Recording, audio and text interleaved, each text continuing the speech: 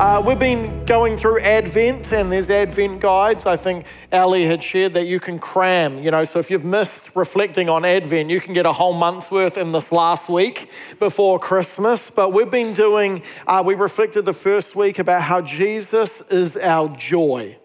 Jesus is our joy. Last week, Jesus is our peace.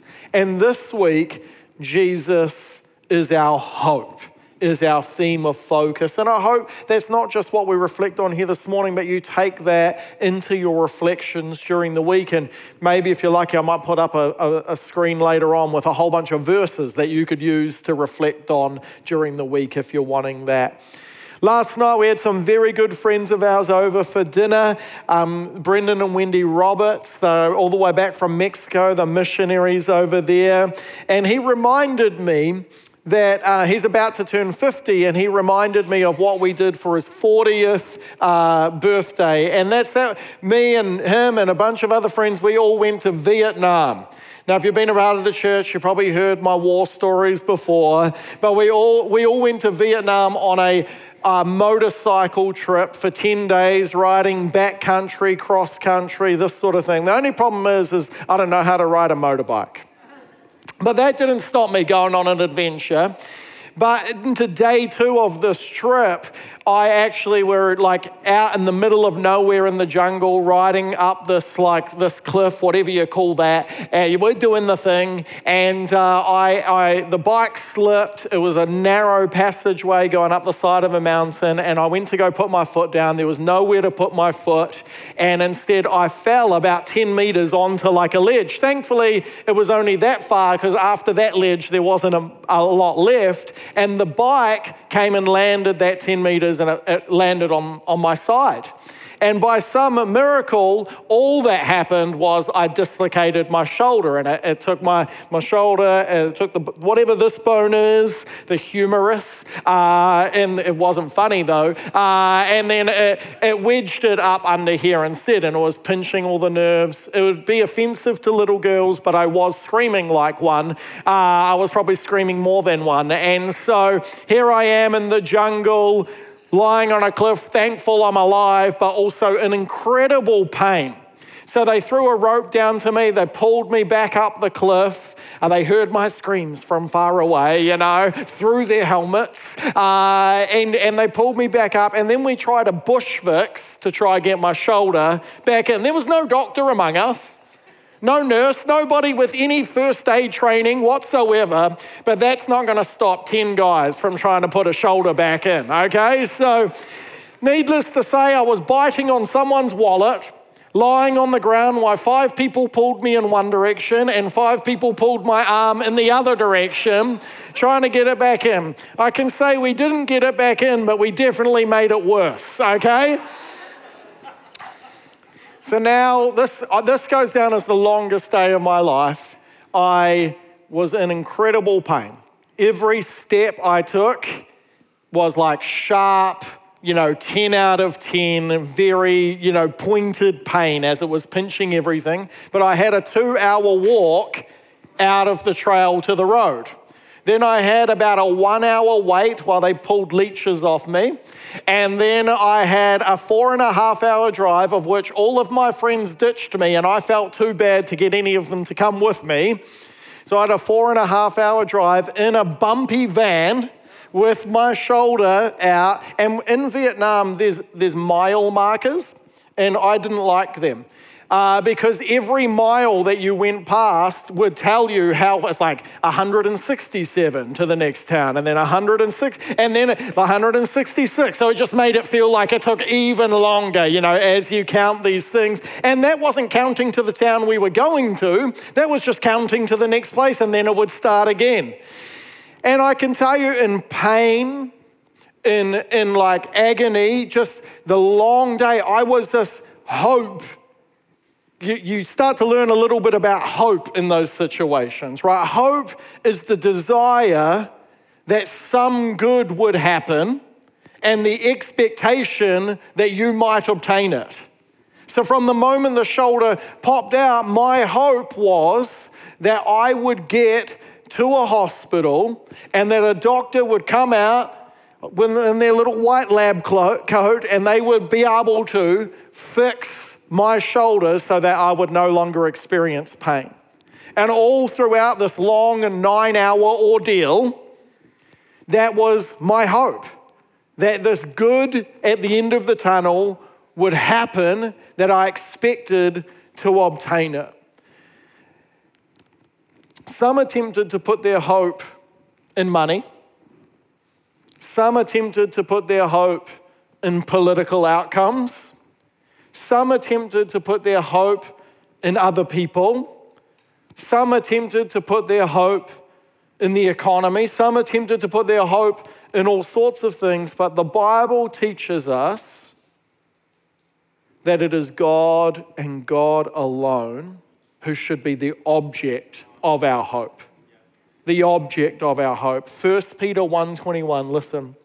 Through Christ you have come to trust in God, and you have placed your faith and hope in God because he raised Christ from the dead and gave him great glory. I dare not trust the sweetest frame, but wholly trust in Jesus' name. I don't trust in anything God's going to bring me. I don't trust in any of the good stuff that's not God. The good sweet frames, but I wholly trust in Jesus' name. Before the birth of Jesus, it's hard for us to understand. It's hard for it to come alive to us. But before the birth of Jesus, the world was longing. The world was in pain. The world was groaning. The world was pining. The world was waiting for the one who would come to put it out of its misery. The one who would come to put creation out of its misery and redeem all things. The one who would come to put humanity out of its misery and begin redeeming all things. And at the birth of Jesus, the object of their hope appeared. This is why all of creation begins responding. The stars start aligning. The hope didn't appear like everyone expected a king to appear.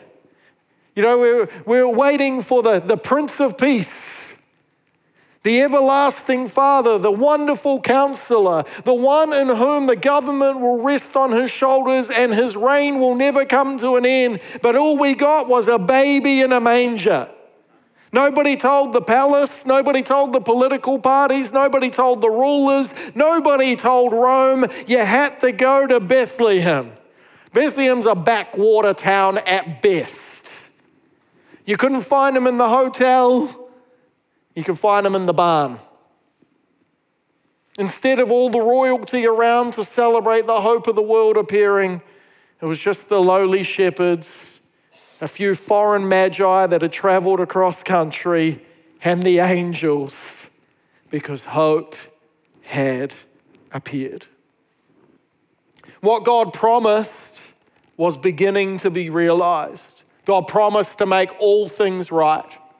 God promised to redeem all things. God promised to save his people. God promised that all the nations on the earth would be blessed somehow through the lineage of Israel, and the hope had appeared. God had shown up.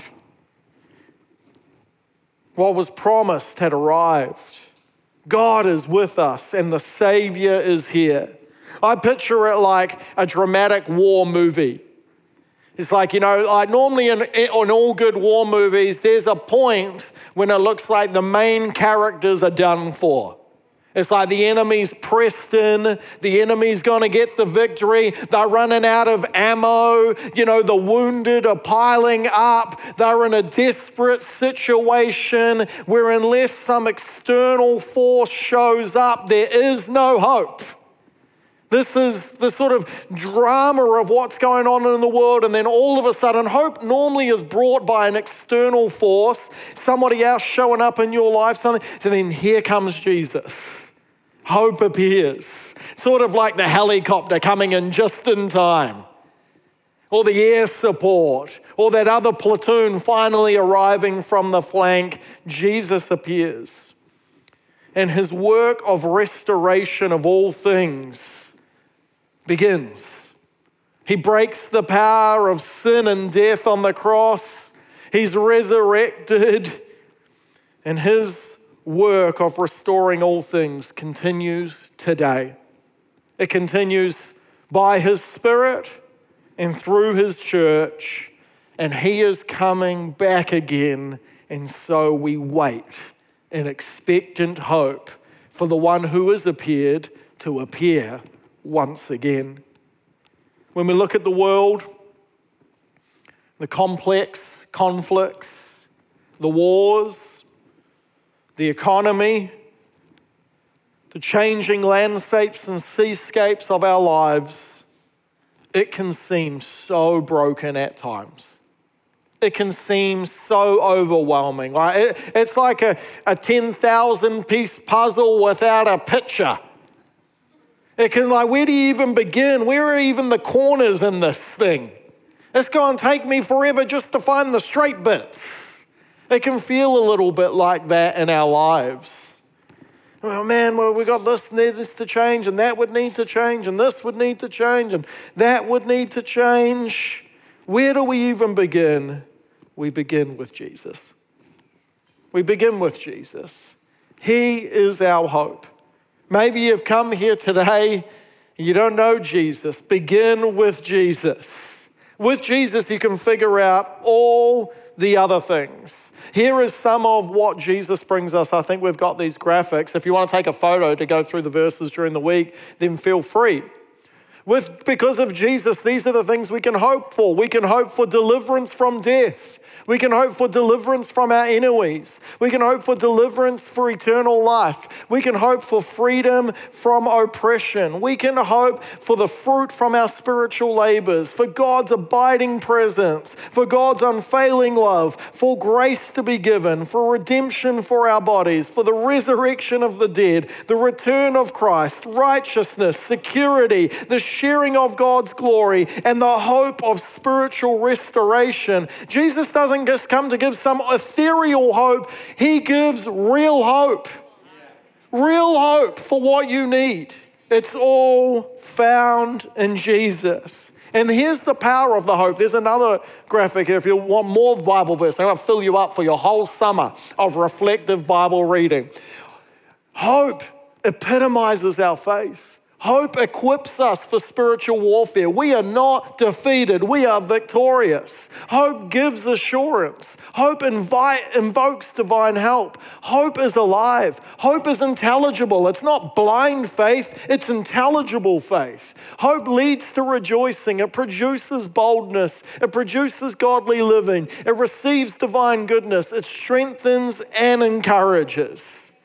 As the writer of Hebrews said, this hope is an anchor for my soul. This hope is an anchor for our souls. I was fishing this week.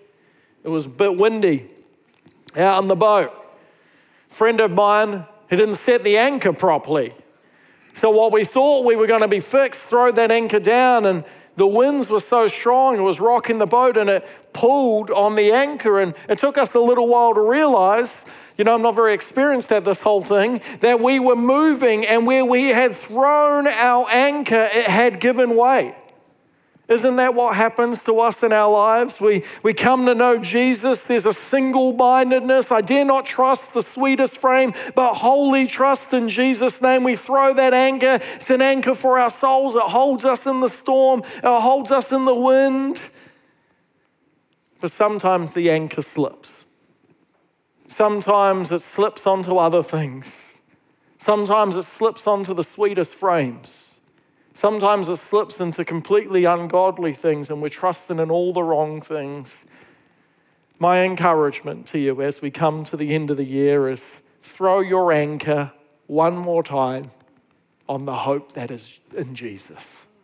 Throw it again. Throw it for the first time. Throw it. Even just make sure that it is on the right thing. Because it doesn't just hold you, it will lead you. There's actually a second, there's anchors that hold you, and there's anchors that you can pull on to get where you need to go. They're called kedging anchors. Back in the day, you didn't have motors on ships and those sorts of things. If they had to come through tight bars and harbour entrances, they would take a smaller anchor, they'd put it on a longboat, they'd row it out in front of the ship, they would drop it down, and the ship would pull itself forward on the anchor. If you got your hope in Jesus, it's something you can pull yourself forward on through life. Set your anchor upon Jesus, because this is a hope, as Romans says to us, that will not disappoint. It will not disappoint. You will not be disappointed, friend, if you put your hope in Jesus. In fact, you will be most pleased the longer you go on in life, and when you cross into eternity, it will not disappoint. Sometimes in our seasons of life, it might look like God's let us down. He's just bringing all things for good. It will not disappoint. Jesus is our hope. I wanted to just pivot from that, just to spend a few moments talking about next year with us, if I could. I think it's important. We're talking about hope, talking about what do we have to look forward to as a church this year. If you've been a part of the journey, you know it's been a bit of a topsy-turvy year, and I do want to talk about next year. Proverbs 29 verse 18 says this: if people can't see what God is doing, they stumble all over themselves. But when they attend to what he reveals, they are most blessed. Isn't this so true in our lives? If we can't see what God is doing, if we've lost the God word, if we no longer have our eyes fixed on Jesus, man, we get caught up in drama. We get caught up in selfishness. We get caught up in all sorts of things, right? We stumble all over ourselves and all the people around us. But when you can see what God is doing, there's something about being able to fix your gaze, fix your priorities, that helps lead you through life. And I want to remind us again that God is at work in his church. God is at work in Curate Church, and he is still leading. He's still the head. He's speaking, and man, we want to be a church that continues to follow his lead. We got to learn from the past, but we can't look to the past. We got to look to God's leading in the future, and God is speaking, and God is leading, and so I want to be someone who responds in faith. I want to be someone who follows his lead, who makes sure I'm guiding the people entrusted to us towards what God has revealed, so that we would be most blessed. Many of you would know that in 2021, we announced a new vision for Curate that we felt God speak to Katie and I, and we called it Chapter 2. After many years, at that point almost 10 years of phenomenal growth, leading thousands of people to Jesus, planting churches, we realized this, that the church had grown beyond its discipleship capacity. The Sunday service capacity, the amount of people who came to this church, was more than our ability to disciple them well. And so things were spinning a little bit. We realized that we'd gone beyond that. And so we cast a vision that we called Chapter 2 that could be summed up with this idea of discipleship. Going deeper, going stronger, going slower, not so God could do less, but actually strengthening the foundation so that God could do more, so that God could go wider, that God could go further, that the ministry could go longer through the grace of God. Matthew 28, Jesus said this: I've been given all authority in heaven and on earth, therefore go and make disciples of all the nations. Baptize them in the name of the Father, the Son, and the Holy Spirit, and teach these new disciples to obey all the commands I've given you. And be sure of this, I'm with you always, even to the end of the age. Therefore, go and make disciples. Don't go make volunteers, not go and make church services. Go and make disciples. And it's true that you can have a lot of activity happening in the church, but that doesn't guarantee that discipleship is taking place in the church. Churches don't need a follow-up strategy, they need a follow-me strategy. And so we reworded the vision to be a people pursuing the way of Jesus, and playing our part in his story. And ultimately, it's a vision of discipleship ramping up. Theologically, God has ordained at least 3 purposes for the church. I think there's 3 main purposes for every church. You don't get to make this stuff up. This is from the scripture. Number 1, that the church is supposed to make sure that the Lord is worshipped. That the worship of the Lord is the priority. The second is that disciples are made. And the third is that the world is reached. This is the core purpose theologically of the church. We know it's his church. What does he want to have happen? He wants to be worshipped. He wants people to be discipled, and he wants the world to be reached. But it seems that all of those 3 things require discipleship. It's disciples who worship, it's disciples who make disciples, and it's disciples who reach the world. And so our focus for 2024, which is also the 25th year of Curate, it's an important year, will be discipleship. Discipleship will be our word for next year, our focus for next year. I think it's significant that at 25 years, that we're coming back to the very heart of what God is all about in his church. We'll build on the gains we've made this year in community, because discipleship takes place in the context of community. But we'll ramp up a focus on discipleship, looking to strengthen everyone who wants to be strengthened in God next year. Now, we need a definition of discipleship. Some people like discipleship. Yeah, that's when like someone meets with me one-on-one, we have a coffee, they speak into my life. Yeah, that's cool. That's mentoring, which is a form of discipleship, but we might just want to define discipleship. This is how I like to define discipleship. Learning to be with Jesus, become like Jesus, and do like Jesus if he was you in your world. Helping teach people learn to be with Jesus, grow in intimacy, relationship, having a life in God.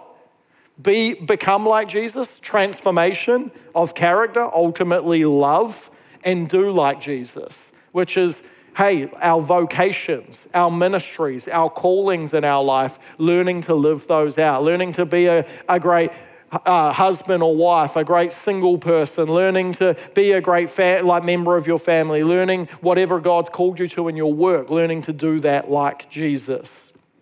And so discipleship's a nice word. I didn't come here this morning expecting any resistance to this idea, right? Because it's like, oh yeah, of course, discipleship, that feels nice, that sounds awesome. But I just want to set us up a little bit with our few more remaining moments, because it ain't no walk in the park. It's way easier to talk about than for it to happen. And we're in a unique time in church history where we've got some real discipleship challenges to truly be the people of God, constantly becoming like Jesus within our modern world. And so I just want to explore some of that idea for a moment. Now, the first thing I think we should note is that whatever you call it, the devil, evil, the world, this whole idea, their tools for forming us have increased 1,000,000-fold in the last 150 years. If you go back 150 years ago, the only ability really for you to be formed by the world was relationally or active spiritual pressure in your life. Outside of that, there was very little ability for the world to form you outside of relationships. Then bring in like mass media through printing, then add the radio, then add TV, then wait for TV to get to 24 hours a day and 1,000 channels, then put on demand, then put Netflix in there, then put social media on there. We are not blank slates when we come to Jesus. We are being formed almost every minute of every day. Some people, they scroll like this and then they go to sleep. That's when they stop being formed, and then they wake up and start being formed again. Then you drive to work, listen to something being formed. Then you drive past a billboard that's advertising something and it's trying to, bring out longings in you. It's actually forming you. We live in a world that is discipling us in its ways, discipling us in its ideology, discipling us in its own version of things, discipling us. We are disciples, whether we like it or not. It's just the question of who we're being discipled by. And so this is incredibly challenging when it comes to the church trying to be discipled in the way of Jesus. We've all got rabbis, it's just who's yours? And while this has all been happening, while the world's ramped up its ability to form us 150-fold, 150 million-fold, while this has been happening, statistics would tell us that spiritual practices, both personal and corporate, within those who call themselves Christians, are declining, plummeting. So the world's forming us more and we're giving God less ability to form us. We're giving him less space. People are so busy.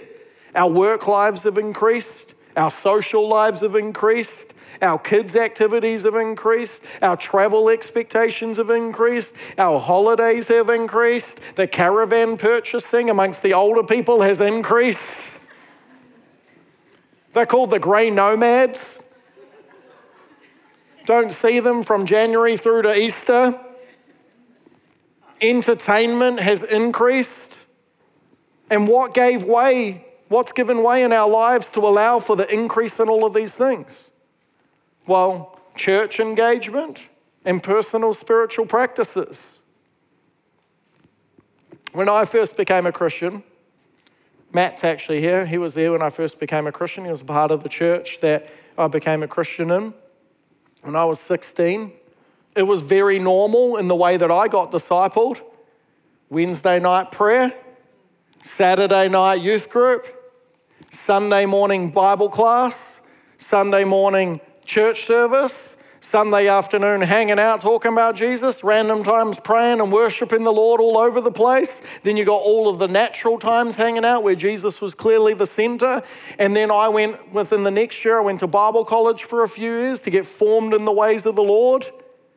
Without intentional discipleship, you can't stay strong. You can't go through the storms of life, the seasons of life. But all of this is happening when you can't even expect Christians to be at church on Sunday morning. To expect someone to do 20 Sundays a year seems like a high expectation. Let alone all the extra things. And so now people want less activity, less demands, less attendance.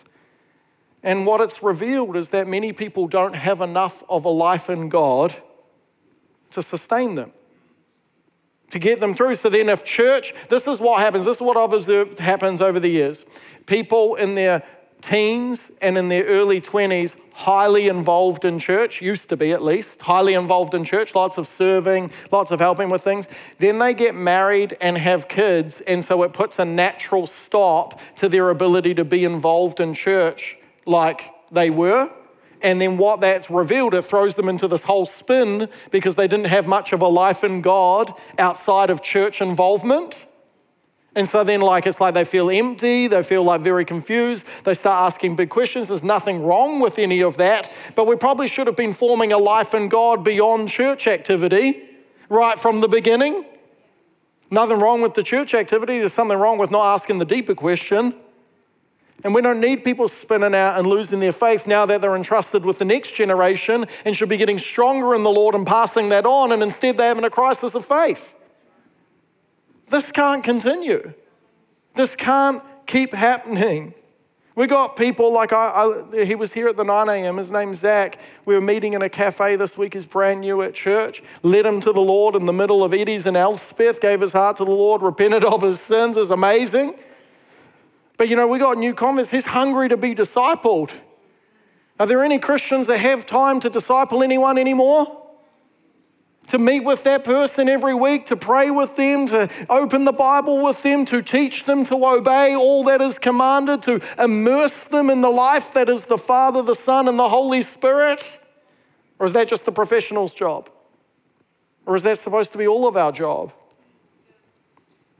People are leading God's solutions to the challenges they face in life, and they need to be discipled in them. And so I think, why I come here going, discipleship's our focus next year, and everyone's like, yeah, that sounds awesome, that's so cool with the discipleship. You didn't clap, but that's how I imagine it in my mind going. I just want to say it's no walk in the park. See, discipleship in this day and age is radical rebellion. It's radical resistance. It is a different life. Increasingly so, discipleship is going to feel like radical resistance. I want you to think of discipleship as rebellion. Now, when I went to school, I didn't grow up in a church family. I know we've got lots of great homeschooling families in this church, okay? But I just want to say, when I went to school, I thought people who homeschooled were so weird. Like, I thought that was so strange. Like, the thought that you would, do that. That was, so foreign to me. Right? It's rebellion. It's weird. It's resistance. It doesn't make sense to the world around you. Why would you do that? Now, in 2023, I'm probably saying almost every Christian family should probably homeschool their kids if you can. Right? Because such is the way the world, and I know we've got great teachers a part of the school system, I'm not making judgments here, right? But such is the power of the social interaction, such is the power of some of the curriculum, such is the power of some of those systems in its ability to form us in ways that are completely not of the Lord. Right? And so all of a sudden that you just realize to raise kids this day and age means to say no to this, say no to that, and do things radically different if you want kids that are going to follow the Lord. They cannot be like the kids. You can't do all the sports, the music, you can't do it all and show a healthy level of connection to God's people. You just can't. So it looks weird. And here I'm just trying to say that if you really want to follow Jesus seriously, it's going to increasingly look weirder to the people around you, not more acceptable. It's going to require radical resistance. Big no's for your really big yes to Jesus. I think of it like a monastery. The people of God, I don't know if you've ever been to a monastery or driven past one. You go past, you're like, it's in the world, but it's definitely not of the world. Right? It's in the world, the building, the walls, the structures, the gardens. But if you step into that thing, the whole rhythm and way of life is not of this world. The priorities are not of this world. It's radical resistance. This is increasingly what Christians should look like in their life together in this world. It's like to be a disciple is like swimming upriver. It just is. It's like swimming upriver. And if that's the case, then the church needs to be its own type of river so that when people are with their brothers and sisters in Christ, when we're in our Sunday gatherings, when we're in our prayer meetings, when we're in our small groups, it's like a river flowing in the other direction, very intentionally forming people in Christ so they can survive the rest of the time that they're swimming against the river. They need a river that can just flow them towards Jesus. And so here's my prayer. I'm praying for a fire to rise up and burn in Curate Church. I'm praying for a revival of our hearts. I'm praying for more disciples to be made, and I'm looking forward to following Jesus into the discipleship focus for next year, and I hope you are too. I hope that just by the Spirit of God, there's something that would ignite in your heart, be like, yeah, I've got to grow in the Lord. Yeah, I want to get strong in the Lord. Yeah, I want to teach other people to be strong in the Lord. Yeah, Lord, send me. I want to go into all the world and I want to immerse people in the life that is Jesus, and I want to teach them to obey all things, because without an increased discipleship focus, there's just not enough of a life in God to really help people. And so here's some practical things that are going to change next year to help us do this. Is this making sense? All right, I'll finish with this, okay, if we've got this. We're going to pause some things next year to help us do this, okay? We're going to pause the 6 p.m. gathering for next year. One, there's multiple reasons. One, we've got less staff, and it takes a lot of energy to do church all day, and we're not set up and strong enough to sustain that in a sustainable way at the moment. And so the 6 p.m. gathering is going to finish up for a year at least. It's going to pause. Now, this gives us a few advantages. It allows, certainly for people like us who are normally here all day, it opens up Sunday afternoon and evening for more hospitality, for more picnics, for more meals. It opens up the extra events that we do, like team nights and different things. It opens these up to be able to be on Sunday nights and not compete with small groups and other ministries going on. So 6pm is going to pause. Curate College is going to pause. We got a couple of awesome third-year students. We're going to still support them and take them through, but we're not bringing in any new students next year. We're going to strengthen all of these things, okay? We're going to strengthen our governance. We've already been adding board members. We're adding some more. We're starting eldership by mid-next year. We're going to strengthen our leaders. Next year, there's going to be a monthly leaders Zoom with Katie and I every month just to check in, to train, to equip for all of our leaders. Kind of keep strengthening our small groups by strengthening our small group leaders. Want the hospitality culture to keep growing. Just having Sunday afternoons and evenings free is going to help that a lot. We got some new Christian discipleship strategies. Just to FYI on this next one, giving culture, when I teach on giving discipleship next year, don't be surprised because that's discipleship, okay? So we'll strengthen the giving culture. Same with serving, okay? So it's like, hold on a minute, got real quiet real quick. Strengthen the kids ministry, some awesome stuff happening there, but we're going to keep strengthening it. Recovery, yeah, if you get the emails, you would have seen we're actually advertising for some new extra roles in recovery next year to strengthen that ministry. And young adults ministry for all our awesome young adults here. Hopefully you guys will help us figure out how to strengthen the young adults ministry. And we're going to start night school. So in terms 1, 2, and 3 next year, quarters 1, 2, and 3, night school will begin offering particular classes that anyone can go to or whole small groups can go to if they want. We're prioritizing next year. Alpha is going to run a couple of times. A spiritual formation class is going to run. A ministry school is going to run. A leadership school is going to run. A theology school is going to run. Parenting courses, relationship courses, money management courses, okay? Hopefully that makes sense. All in church prayer and worship meetings will happen once a month. Next year, that's going to be awesome on Sunday nights. Serve Our Cities coming back. And there's a whole bunch of overseas mission trips planned for next year that people can be a part of if you want to be a part of. And so this is next year. What do you guys reckon?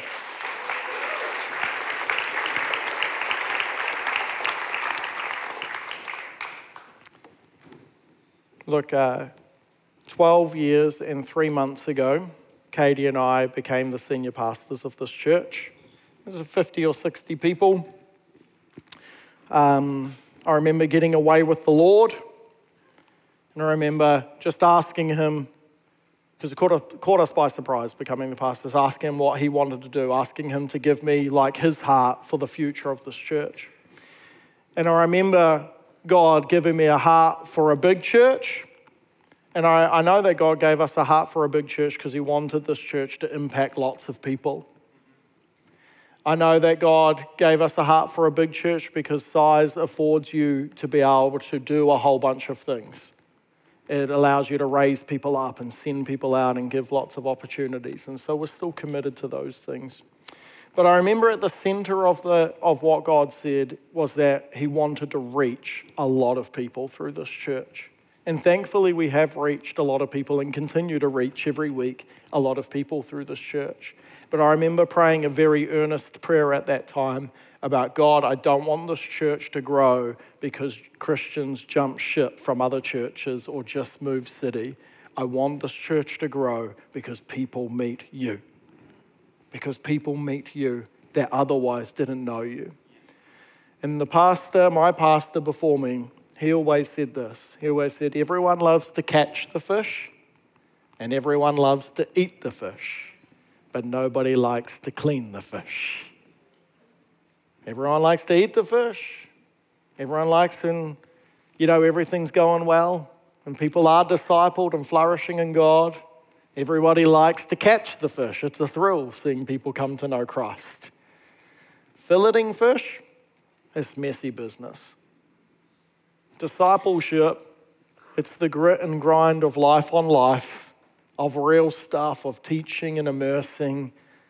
And so as we go into next year, we just go into an appetite, a godly appetite of, let's clean the fish.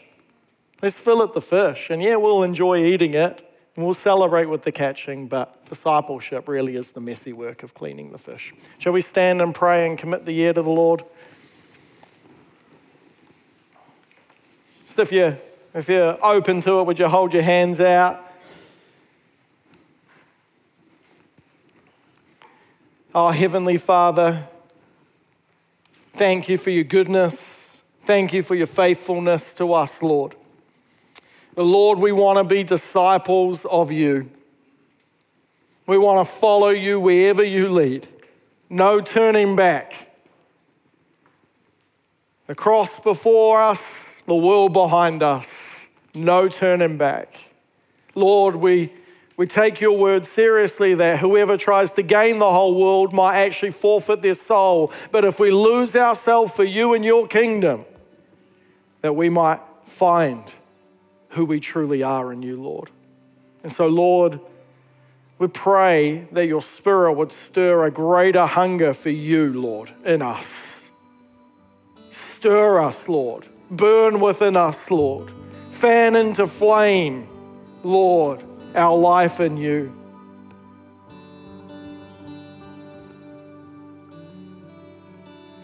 God, as we step into discipleship, Lord, we even just open ourselves up even now in preparation for next year, Lord. And as we go into a break and a holiday season, Lord, speak.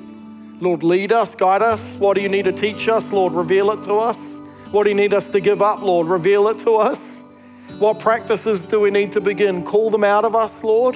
What do we need to fast from, Lord? Challenge us, convict us. We just open ourselves up to the Spirit of God to lead us, Lord, as disciples. We're willing to follow, Lord. Just lead us.